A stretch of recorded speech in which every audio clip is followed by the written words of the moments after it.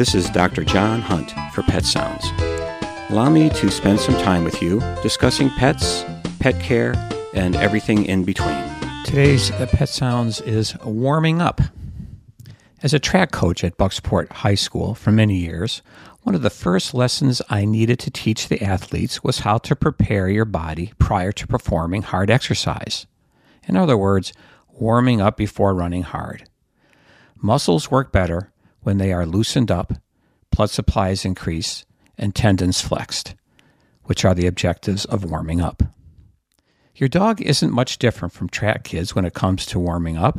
The dog's muscles and cardiovascular system and ligaments need to be prepped before hard exercise like chasing a ball, running with you, hiking, winter activities, or swimming. There are simple ways to warm up your dog.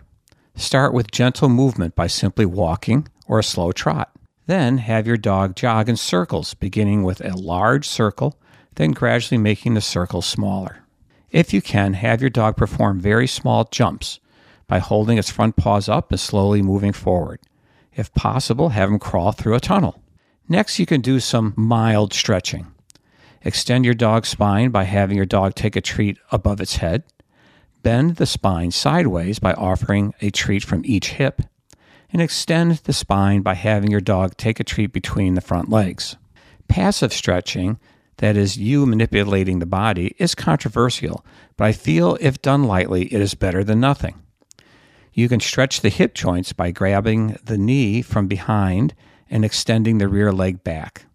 The shoulder can be stretched by holding the elbow and bring the front leg forward. And of course, after you've finished your exercise, warming down is important too. Gently walk your dog around for about 5 minutes after the exercise. None of us like to warm up, and thinking about warming up your dog seems even more burdensome. I suggest you try it for 2 weeks and see if your dog seems less stiff during the day. Who knows? This may get you to do a little warming up too. This is Dr. John Hunt for Pet Sounds on WERU. Thank you for listening. Remember, enjoy your pet and don't forget to give them a hug.